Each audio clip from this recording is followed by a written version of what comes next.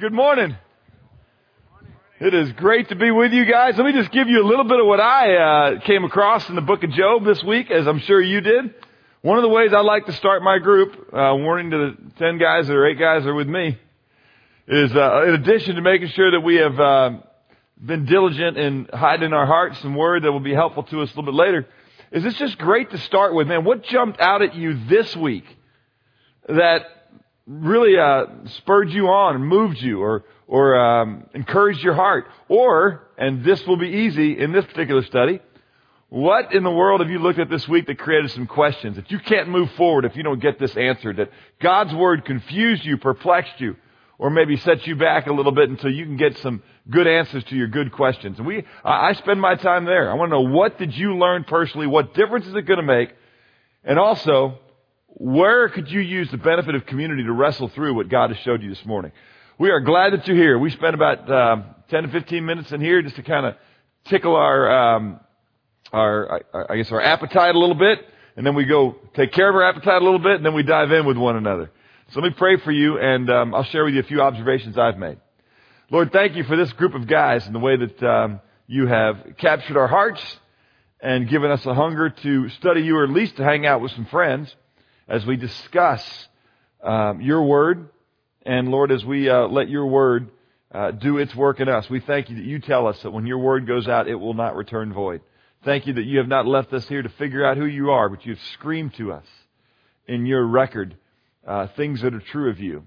And it's for us to respond to, us to wrestle with, and ultimately us to humble ourselves underneath, that we might live in a right relationship with you and understand our dad, your goodness, your perfection, your strength, your sovereignty, and the fact that you are Father and we are children. And sometimes you do things that we do not understand. Thank you for the book of Job.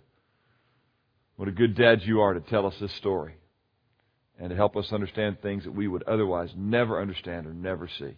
And the security that brings into us to know that the one who is sovereign over all things is mindful of our heart. In Christ's name, amen. All right. Well, let me just jump in this morning by just sharing with you a few things that, as I look at these first 4 chapters, were an encouragement to me, or that were a reminder to me. One of the things that I wanted to start by saying as I read this is that Job's an idiot. And please listen to the if this world is all we have. I mean, he really is. The guy's an idiot if this world is all we have.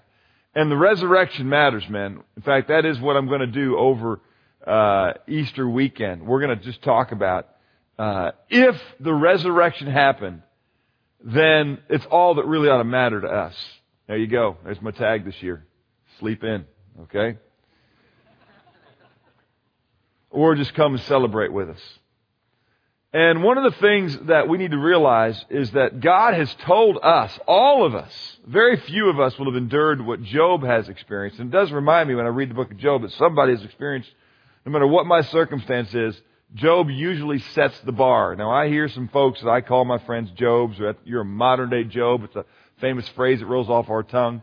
But if you really put the stats next to each other, it's tough to measure up to what this fellow went through.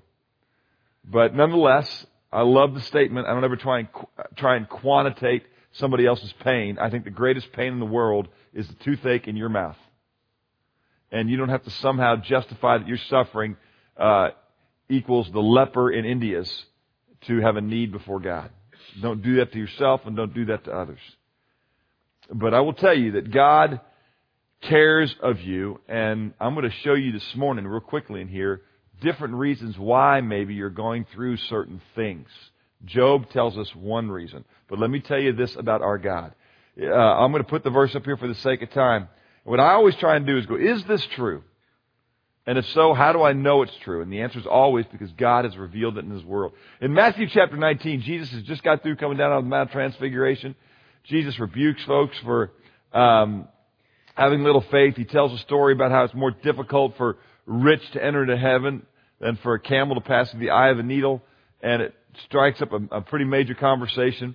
And Jesus basically is just teaching on relationship with Him and how He will not forget those, and how He'll make things possible that otherwise are impossible. And Peter throws this out to him in the midst of this. He just says, "Behold, we've left everything and followed you. What then will there be for us?" And Jesus said to them, "Truly I say to you, that you who have followed me in the regeneration," let me just tell you why I put that down there. Because if there is no regeneration, if there is no resurrection, if this life is all there is, then Job was an idiot, and so are we. That's, by the way, 1 Corinthians 15. If there is no resurrection, then we above all men are to be pitied. We above all men are to be fools, considered fools. It says, in the regeneration, when the Son of Man will sit on His glorious throne, you also will sit on the 12 thrones, judging the 12 tribes of Israel. And this is the key right here, because that's not us. This is, verse 29. And everyone who has left houses or brothers or sisters or father or mother or children or farms for my name's sake will receive many times as much and will inherit eternal life. But many who are first will be last, and the last will be first. In other words, folks that held on to some of those things for lots of various reasons, they're getting their skin now. But those of us, and by the way, Job didn't leave those things. Those things were taken from him. He didn't just, donate them to Dallas Can. They were taken from him. Now, if it's true that if you give them freely because of your love for God, He's going to take care of you. And in Job's story, we'll find out that it does come full circle in a temporal way. But what God's saying is that's not even the payback. He says up there, you will receive many times as much, and you'll inherit eternal life. That isn't just what will happen on the other side, although it's also there. It is a fullness of heart and purpose and life and security now. And so, if it's taken from you now, because of the reason it was taken from Job, you can be that much more sure. Because Job, and I tell my friends this who suffer a lot, I just go, hey, there's lots of different potential reasons why this has happened. I'm going to show you those this morning. But bottom line, one of them is that you are a faithful man or a faithful woman. And people almost always say, I don't want to be considered that kind of faithful man or faithful woman. None of us would. But sometimes God loves us enough to let us step up and worship Him despite living in an unworshipful circumstance so that God's name might be glorified in the earth. And He will not forget it. Okay?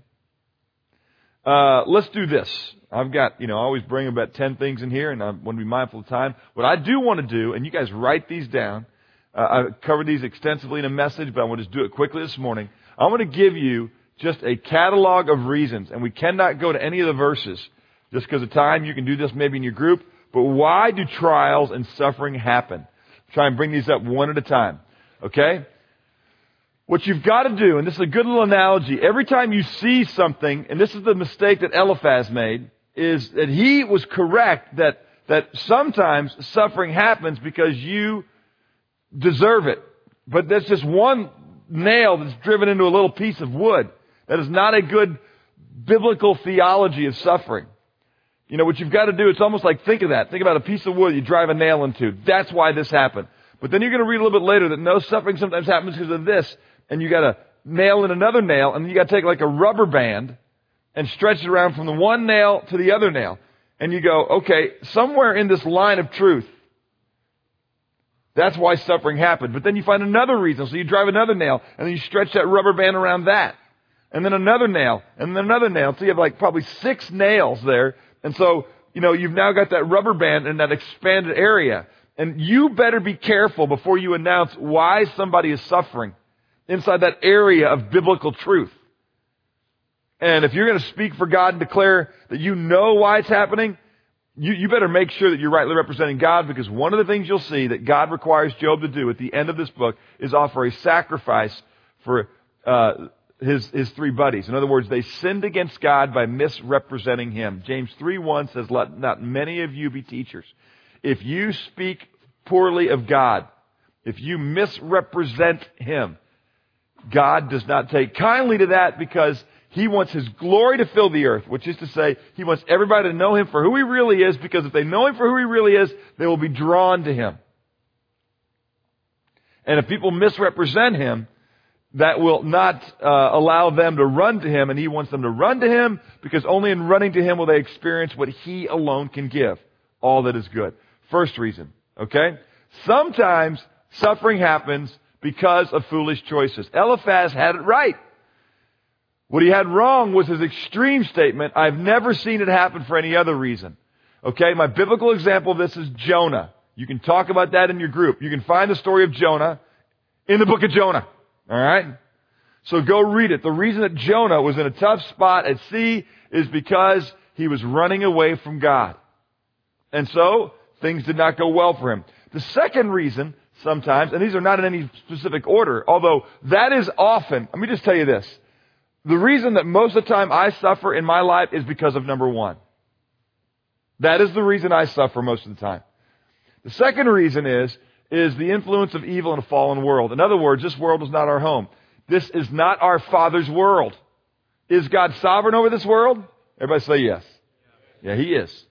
So nothing happens in this world that is not His without Him allowing it to happen. But He allows things to happen that He did not intend to happen. The reason it's happening is because we have given ourselves over to the prince of this world. He was going to allow us to live in this world in peace. But when we went ahead and said, no, we will not let him be our father, we will follow you, the evil one, then this evil one's administration is working its way out. And every now and then, even though God restrains evil, and by the way, there's a time in future history called the tribulation that is coming, when the restrainer is removed, and then we move into what is called the time of Jacob's distress. You think it's bad now? Wait till God takes off the cheesecloth. And it's going to get ugly. Really ugly. But right now, God still allows things to pass through. And so you are living under one who is a liar, who is stealing, who is destroying, and who is killing. And he delights in doing that to you and discouraging you in it. And so sometimes, like Job, things happen because you live in a fallen and broken world. Thirdly, the influence the Lord wants you to have on others. Sometimes God, who is always going to take what men and even the prince of darkness intends for evil and use for good, sometimes God is going to let you go through things because it will work in His redemptive work in the context of rebellion to produce blessing for others that will glorify Him and bring them to a place of provision in a fallen world. Joseph is a great example of this. Okay? By the way, the great news about God is even if you're suffering because of number one, or if you're suffering because of number two, He can still redeem it to number three. So don't be discouraged if you are suffering because you've been an idiot. Most of us do. He can take what you intended for evil and He can make it for good. You just don't have to have others who do evil to you that God will make good.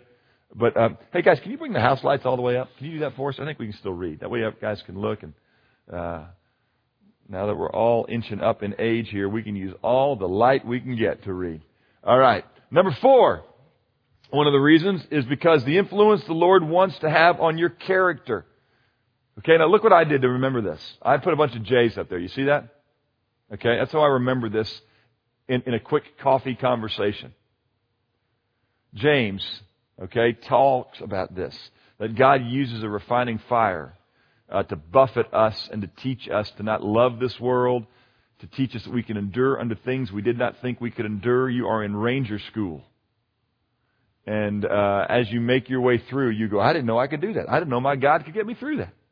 I had no idea if I walked through that valley of shadow that I would still be able to sing praises, honor Him, and stay faithful. Or God used that suffering to wean me off an idol that I didn't even know I had. All right? James, you can go read it yourself.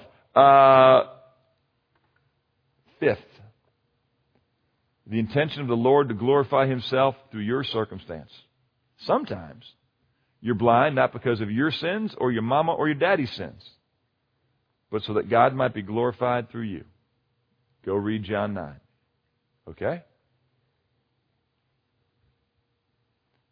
And then lastly, just so I can keep my J's, because I'm an idiot and need help to remember things, All right, I just put up Jethro's son-in-law. Who was that? Moses, who wrote Deuteronomy, Duet Nomos, the second telling of the law, Deuteronomy. And what Moses is doing, he is unfolding and a second time before he goes. It's his farewell address. And he is reminding men of things that are true, and he is telling them, look, let me just tell you, Deuteronomy 29:29 says the things that are revealed are for us and our sons forever, but the hidden things belong to God. We can speculate on 1 through 5. At the end of the day, I want to tell you, most of the time I go, look, I just don't know. I don't know for sure.